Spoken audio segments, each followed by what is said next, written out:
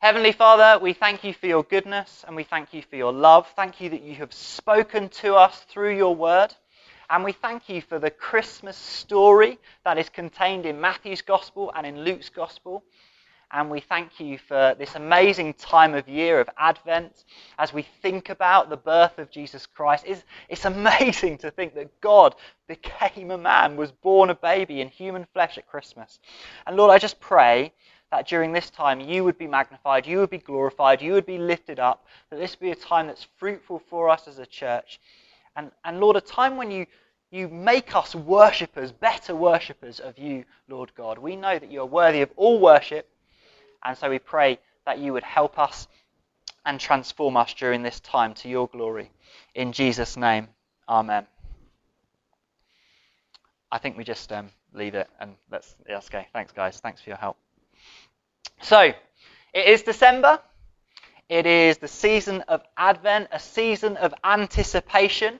And it's anticipation for Christians and non-Christians. All of us, perhaps, are anticipating 5 days of being with members of our family and not having to social distance during those 5 days. Maybe we're anticipating presents and food. And although it's going to be weird this year and not quite perfect, there's still in every single person an anticipation of that moment, Christmas time. And you know, we have Advent calendars, or some of us do anyway, where we anticipate Christmas Day, which is coming. So everyone is in this moment, this season of anticipation. But Christians in particular, this should be a moment of expectation and anticipation, reading about the people in the Bible who were waiting with bated breath for the Saviour to come.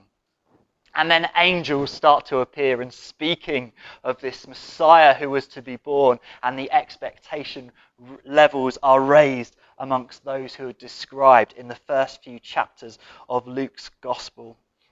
Now, I planned this series a long time ago for this season of Advent.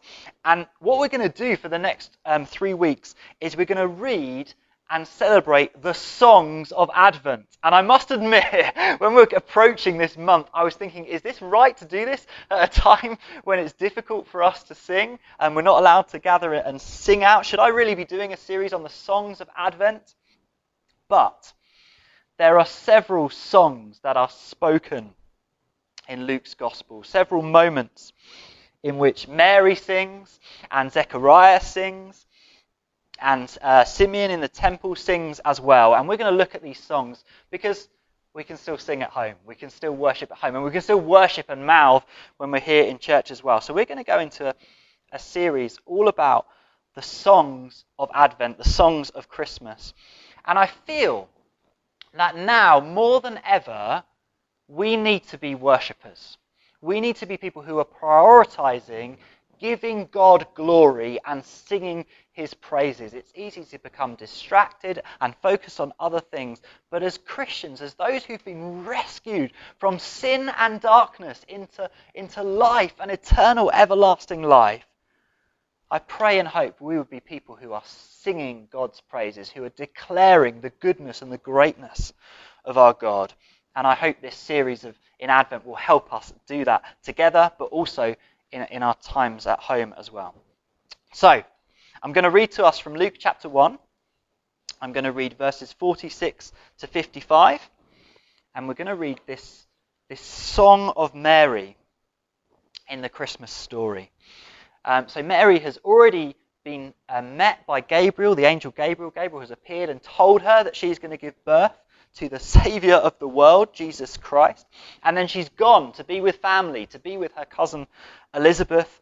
And Elizabeth encourages Mary and even says, the baby in my womb has leapt for joy when you've come into my presence.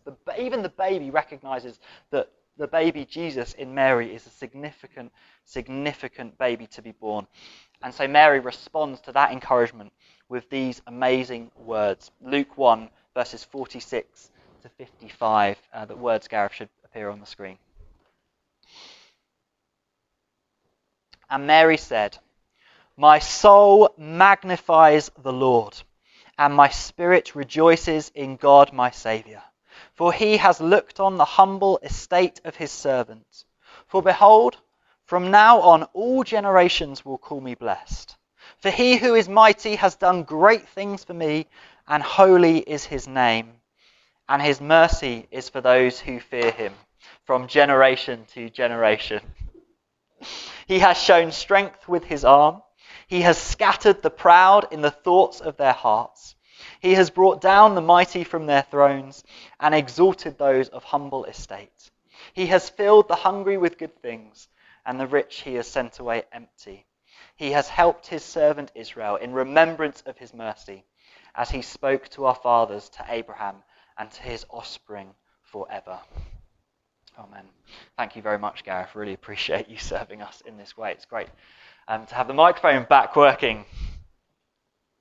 Even just in reading that passage, I hope your soul has been lifted to worship and rejoice in who God is and what he has done. That's what that song is about. Mary's just lifted in joy to worship who God is and all the great things he has done. And I want to bring 2 points into sharp focus from Mary's song in that passage. And point 1 is this: magnifying and rejoicing. Magnifying and rejoicing. Mary begins in verses 46 and 47 her song, and she says, "My soul magnifies the Lord, and my spirit rejoices in God my Saviour." Mary, when she begins to speak, or as tradition states, she sings this out. Her purpose is to magnify God. That's what she says. My soul magnifies the Lord. Now, there's a great John Piper illustration that makes sense of this word magnify. See, if you get a magnifying glass, right, and you look at an ant, perhaps, through a magnifying glass, what you're doing is you're making something very, very small bigger so you can see it and have a look more closely at the details. That's what a magnifying glass does, but that's not what a telescope does. What a telescope does is magnify something that is far, far away, but is huge and massive and glorious. And what magnifying the Lord in our souls, it's more like a telescope than a magnifying glass. Because when you magnify the Lord, what you're doing is seeing something, seeing God himself, and seeing how big and mighty and glorious he is, and trying to magnify him in a sense so you might see and perceive and understand just how big and glorious and mighty he is. You see, when you magnify the Lord, you're not taking something that's small and making it bigger so you can see it. You're taking something that's already huge, beyond our comprehension, and just understanding just how big it is even better in your soul. That's what Mary's doing. She's not making God bigger, she's understanding just how big God is. And as she does that, God appears bigger in her soul, in her heart, and in her mind. Mary, in her soul, is perceiving just how big, just how magnificent, just how powerful, just how glorious God truly is. That's what worship is. That's what it's really about. It's about seeing and declaring truths that enlarge who God is in our hearts and in our souls. We see how glorious and how awesome he is. Everybody, and I mean everybody, in this room and watching online has a perception of God that is smaller than he really is. And therefore we can spend our entire lives, even throughout eternity, magnifying God. In other words, learning more about who God is, understanding just how big he is, understanding just how glorious he is. And so I say to you this morning, your perception of who God is smaller than it could be. And so I pray and hope today that God would speak to you, that the Spirit would move in your heart, would move in your soul, and reveal just how big God truly is. We can spend eternity discovering and declaring the greatness of God such that our soul's vision of who God is grows and grows and grows and grows. Our vision of God is too small. It's actually where anxiety and worry stems from a view of God that is too small. If we truly knew how much God loves us, how great his love, when we magnify the Lord, one part of God that we magnify is his love. And we see that God's love is truly spectacular. We see that all the way through the Bible, that God's love is bigger. Look, God's love for you is greater than you know and understand this morning. It's bigger, it's greater. In fact, Jesus loves you so much, he died on the cross for you. And that's something as Christians we kind of take for granted. We talk about it a lot on a Sunday, but we don't fully appreciate the great love that was shown as Jesus died in agony for us on the cross. So when we perceive how big God is, we see how amazing his love for us is. And we also start to perceive that his power is unsurpassed. His purposes can never be thwarted. I've been teaching in some of the commission material this week on Genesis chapter 1 and on the creation story. Again, that's a story that we are familiar with as Christians often, but we often take for granted. Isn't it amazing? Isn't it magnificent that God simply spoke the universe into being? He said, "Let there be light," and there was light. And then he said, "Let there be all the amazing things we see on earth, the sky and the sea and the dry land and vegetation sprouting forth from the land and sea creatures." The water in Genesis 1 teems with sea creatures and the birds of the air and the animals on the ground, everything that creeps, every creeping thing. God just simply spoke and created them. And then humanity as well, Adam and Eve and all of us, God spoke and we were created. Such is the power of God. His voice thunders. He speaks and things come into being in an amazing way. Our God's power is magnificent. We were thinking actually as part of this training that I was doing about galaxies millions of light years away. Probably that humanity will never come into contact with, never really see. And yet God, in his power, it was easy for him to speak those galaxies into being. And the fact that there are galaxies out there that we know nothing about speaks of just how glorious and great our God is. When we perceive how great God's love is, and how we perceive how great God's power is, our focus is drawn to him. And suddenly our worries and our anxieties will melt away.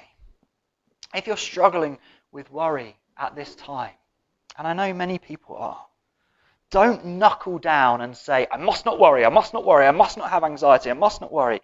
Instead, magnify the Lord in your soul. Remind yourself of his great power. Remind yourself of his great love and focus your attention upon him, and that will be balm to your soul, medicine to your spirit. It's what Mary's doing. Mary is in a period of her life when she might potentially be anxious. She's been told that she's going to give birth to a baby boy, despite the fact she's a virgin. She's been told that the boy she's going to give birth to is Jesus Christ, the Messiah. She could be nervous, she could be anxious, and yet instead on her lips is this magnifying praise to God. Not only does magnifying the Lord help us with anxiety and worry, but there's also a relationship between magnifying the Lord and rejoicing. Do you see that in verse 46 and 47? Mary magnifies the Lord in verse 46, and I think consequently, in verse 47, her spirit rejoices in God, her Saviour. There's a relationship between soul and spirit in those verses, and there's a relationship between magnifying the Lord and rejoicing. Hebrews 4 verse 12 says, "For the word of God is living and active, sharper than any two-edged sword, piercing to the division of soul and of spirit." And so every human being has a soul and a spirit, and they're very closely connected. It's an amazing thing that the word of the Lord has the power to pierce that division. So we have a soul and we have a spirit, and they're very closely connected. And I'm not going to spend time going into the biblical theology of what soul and spirit is this morning, but I just want to say you have a soul, you have a spirit. They're very closely connected. And when your soul, your innermost being, magnifies the Lord, your spirit begins to rejoice in who God is, especially that God is our Saviour. This is one of the greatest wonders and the greatest gifts of being a Christian. To worship is not ultimately for God's good. God doesn't need or require our worship in a sense. To worship is good for us, because when we magnify the Lord, it puts joy in our spirit. So worship is a gift that God gives to his followers. It is a wonderful thing to magnify the Lord because it brings joy to us in our spirits. And I hope you can see that in those verses. Magnifying in our souls brings joy in our spirits. If you show me a joyful person, I will show you one who worships the Lord, one who magnifies the Lord. There is a close relationship between how much time and focus you spend magnifying God and how joyful a person you will be in your lives. Do you want more joy in your life? Magnify the Lord. Focus on his greatness, his glory, his brilliance, and you will find great joy. Now, specifically, Mary rejoices in God my Saviour. My spirit rejoices in God my Saviour, she says. The source, the place of Mary's joy is God himself. My joy is in God, my Saviour. I'm rejoicing in God, my Saviour. She's not finding joy outside of God. She's not finding joy in food or in Christmas decorations, or she's not finding joy in those things. Her joy is firmly placed in God, her Saviour. And so therefore it makes complete sense that as she magnifies the Lord, as her perception of God's greatness grows, her joy would grow as well. If you do find joy in food, the more food you eat, the more pleasure you have in a day. You know, Christmas, one of the fun things of Christmas Day is eating lots of great food. And lots of us do enjoy food, and that's not a bad thing as long as we don't make it the main point of Christmas. But when we eat lots of food, we get more and more joy, and the more fatty, disgusting foods that we eat, the more joy we have.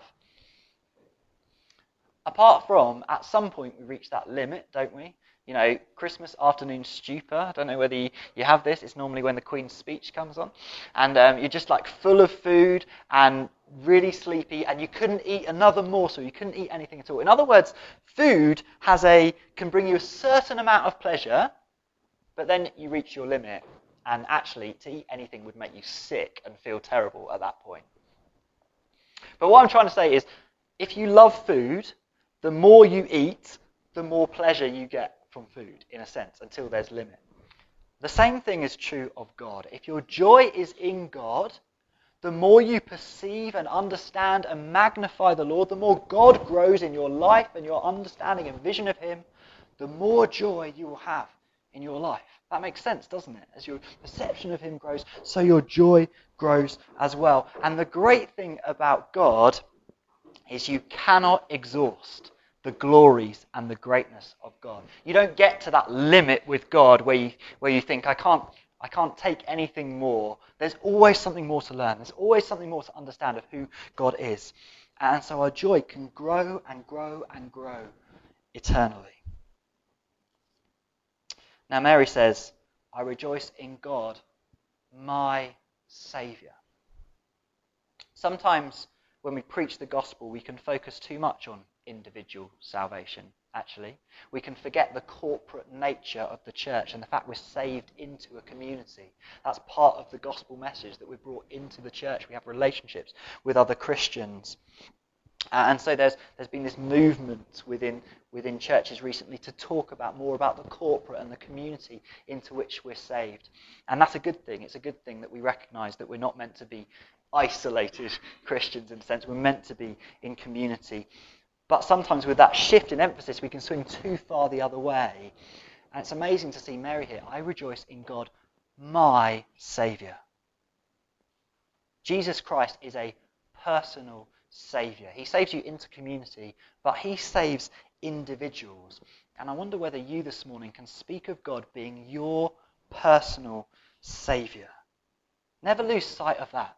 That Jesus, when he died on the cross, he was dying for the church, but he was also dying for the individuals who would put their faith in Jesus Christ. And that means on the cross, he was dying for you if you're a Christian. He is your personal Saviour. You can say, God is my Saviour. Jesus is my Saviour.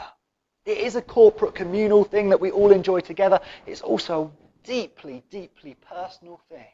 That my sin have been forgiven. My sin was carried by Jesus Christ on the cross. He rose from the grave in order to make a way that I might follow him into eternal life. He is the Saviour of the church, yes, but he's also your Saviour. And if you're not a believer, he can be your Saviour this morning. Receive this gift. Accept Jesus as your personal Saviour today. Receive forgiveness. Receive freedom from guilt. Receive freedom from shame. Enter into the everlasting life that Jesus Christ has won for you. He saves us, but he also saves you. He also saves me. Do not delay in receiving this glorious gift which Jesus has offered to us. Christians, rejoice that Christ loves you so much that he died for you. And so we can say with Mary, I rejoice, my spirit rejoices in God, my Saviour. It's a source of great joy throughout every season of my life that God is my Saviour, your Saviour. This Advent, let us therefore magnify the Lord in our souls and rejoice in God, our Saviour. Now, the rest of Mary's song is all about what God has done. The reason she can magnify the Lord, the reason she rejoices in God, her Saviour, is because of all the great things that God has done. In verse 48, God looks upon Mary's humility. In verse 49, it says he has done great things. In verse 50, he has been merciful upon those who fear him. In verse 51, God has shown great strength. And in verse 51, God has scattered the proud. In verse 52, he brings down the mighty and he exalts the humble. In verse 53, he fills the hungry and he sends away the rich. In verse 54, God helped Israel. And in verse 55, God spoke to Israel's fathers, Abraham and the others. This is a song all about what God has done. He is the star of this song. And it's amazing to meditate on how God has acted in creation. How God is so involved with the world which he has made. He has acted in creation. And one of the primary ways we magnify the Lord in our lives is by thinking about all the great things he has done. In the Bible, there's so many great stories. And so when you read the Bible, it should lead you to magnify the Lord because you read about the great things God has done. You say, yes, God, you have done this. It's amazing. But also in our lives, in our experience. Have you got testimonies? I hope you have testimonies of the great things that God has done for you. Not least that he has saved you. He has rescued you. Think about your life before you accepted Jesus. The direction you were headed. The eternal destination that you had before you. And God reached into your life and revealed the truth of Jesus Christ. And raised you into true salvation. God has done great things. Let us magnify him for all the great things he has done. A good application of this sermon would be to go away and just to make lists and lists and lists of all the great things God has done in Scripture and in your lives and in the lives of other saints. I love reading Christian biographies and reading about the great things God has done in others' lives as well. But what is particularly clear in these verses, what comes out very strongly in Mary's song, is that there are two categories of people that God is dealing with. And he deals with the two categories of people in different ways. One group of people is the proud, the mighty, and the rich. And one group of people in this song is the humble and the hungry. And you can see that God scatters the proud. He brings down those who are mighty, and he exalts the humble. Proverbs 3 verse 34 It's quoted twice in the New Testament, in James 4:6 and 1 Peter 5:5 says this: God opposes the proud, but gives grace to the humble. God opposes the proud, but gives grace to the humble. And this idea is very clear in this song, isn't it? Mary is rejoicing that she herself, though humble, has been exalted by God into this amazing place where we speak of her today and bless her today in a sense. Let's first think about the proud. So look at verses 51 and 52. He has scattered the proud in the thoughts of their hearts. He has brought down the mighty from their thrones. There are people who are proud, and that pride is expressed in the thoughts of their hearts.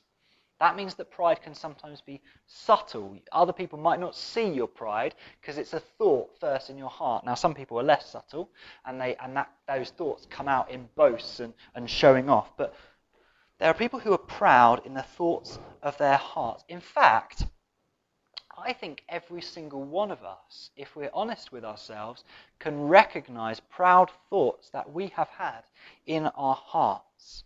There is a pride sometimes in our lives. I must confess, one of the prayers I pray most often is, Lord, humble me. And the reason I pray that prayer is because I struggle with pride. I remember when I was growing up, as a kid, my parents used to tell me all the time, Duncan, you're always boasting. And this is just something that I have struggled with throughout my life. I must have been a horrible kid, I imagine. And so my parents would point this out to me over and over again, and so I've become I still fall into this trap, but I've become very self-conscious about it. And as I've grown, I've really prayed that God would humble me. Perhaps it's two sides of a coin, that some people struggle with anxiety and worry and think that they're not good enough and they don't know what they can do. I mean, that's kind of a form of pride as well. It's not relying on God. It's saying, I need to get through this, but I'm not quite good enough. And then on the other side of the coin, there's people who really struggle with pride and boasting, and I'm doing great. Life's going really good for me. I must be fantastic. I must be doing really well. I wonder where you fall on that spectrum, perhaps. And so I've taken to praying this prayer, Lord, humble me. It's a dangerous prayer to pray, by the way. I'd invite you to pray the same prayer. God loves the humble, exalts the humble, and he scatters the proud in this song. So why don't you pray, Lord, humble me? But that's dangerous because God uses difficult circumstances in our lives to humble us. He takes away things that we were proud of and it brings an emptiness in order that we would be humbled and seek God and receive the fullness of God in those moments. Pride can be obvious, boasting publicly, but it can also be subtle.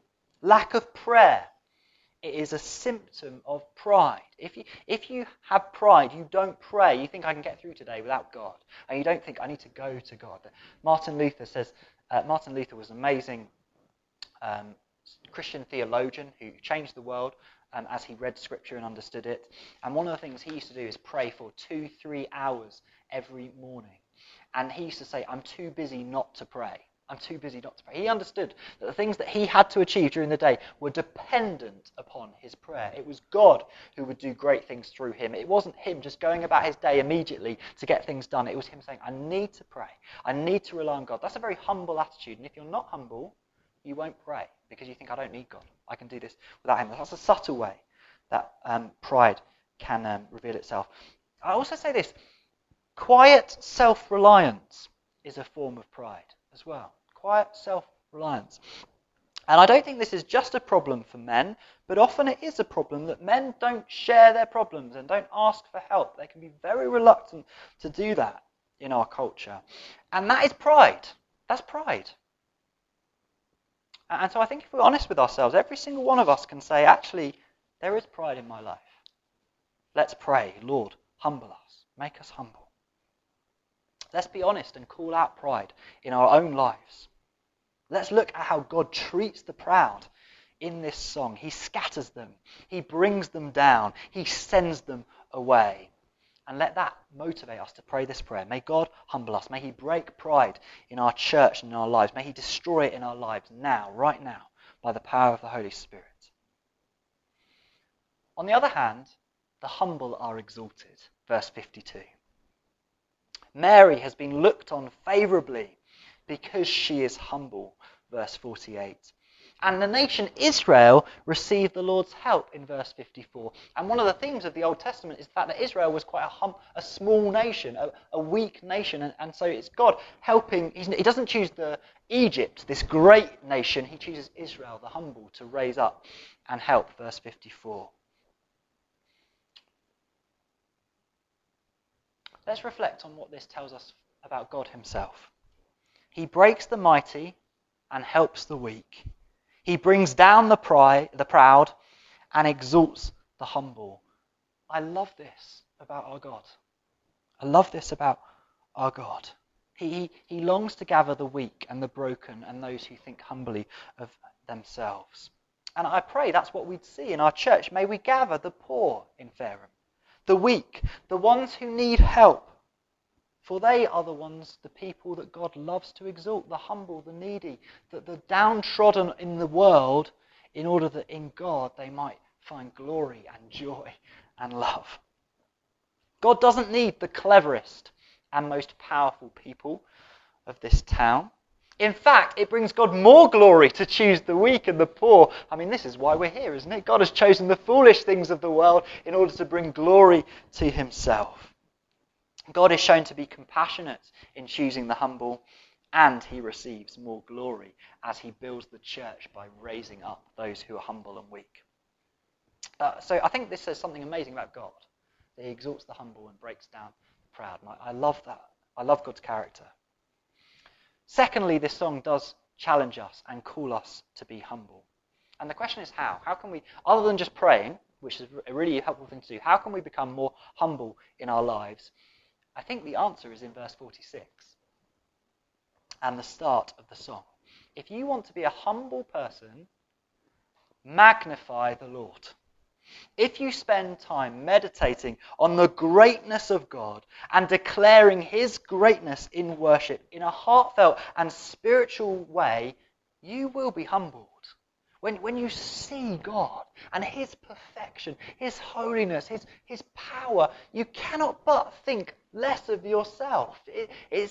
You realize your own sinfulness in the presence of God. You also realize that you are weak and powerless without God. And so you see his brilliance and you think more about him than you think about yourself. That's true humility. To think about others, to think about God more than you think about yourself. So if you want to be humble, magnify the Lord. That's a way to humble yourself, to see the greatness of God.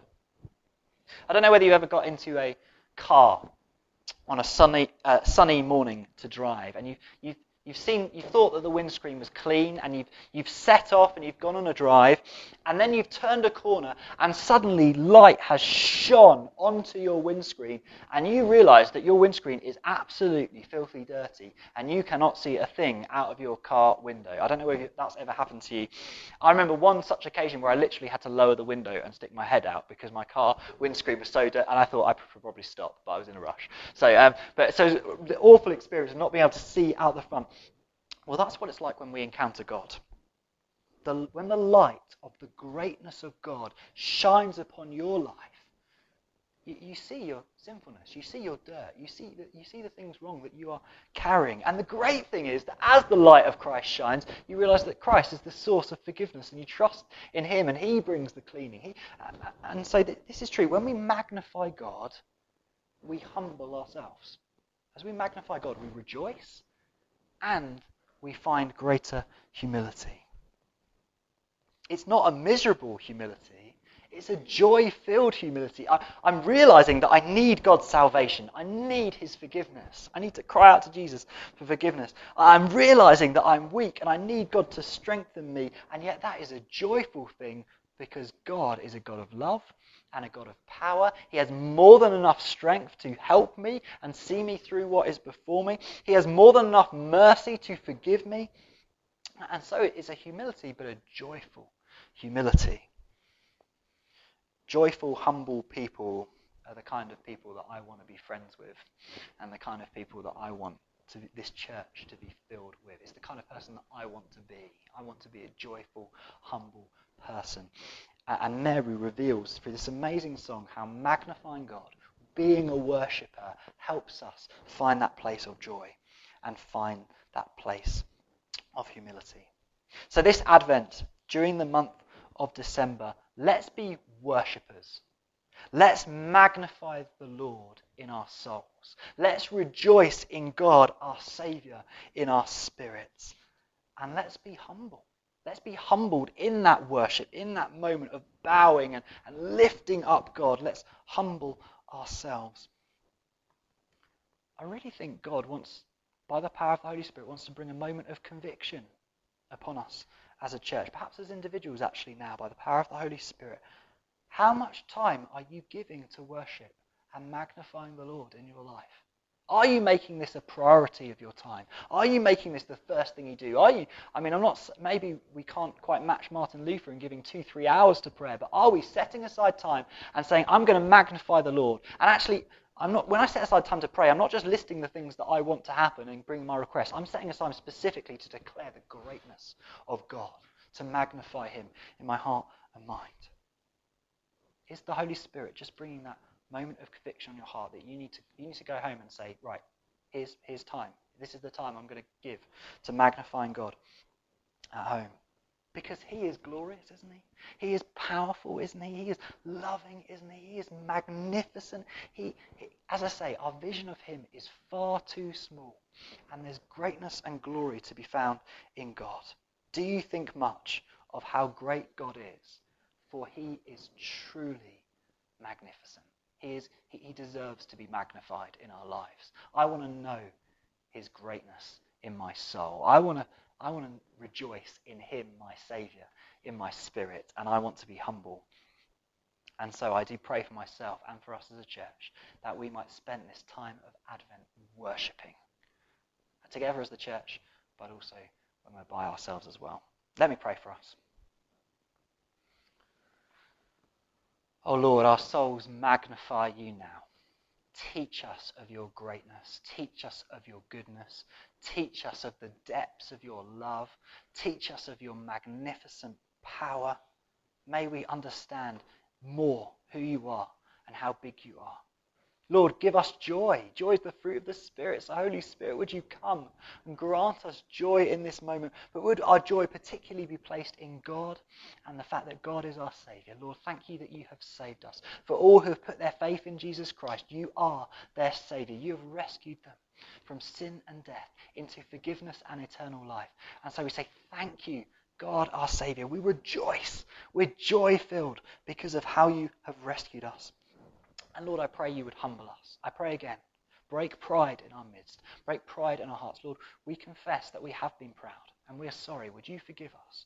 And would you transform us, that you would make us humble people, not timid people, Lord, but we would know that with your strength and the power of your Spirit, we can do great things. But Lord, I pray we would be humble and we'd see that anything that we've achieved in the past was you helping us. And anything that we'd go on to do in the future is you, Lord, moving mightily in our lives. I pray, Heavenly Father, may we be humble people. May we be joy-filled people. May we be people who magnify and glorify you each and every second of the day, but also find particular times set apart to magnify you in speech and in song, to glorify you and lift you high. For you have done great things in each of our lives. You have done great things in the world, but you have done great things for each of us as well, Lord.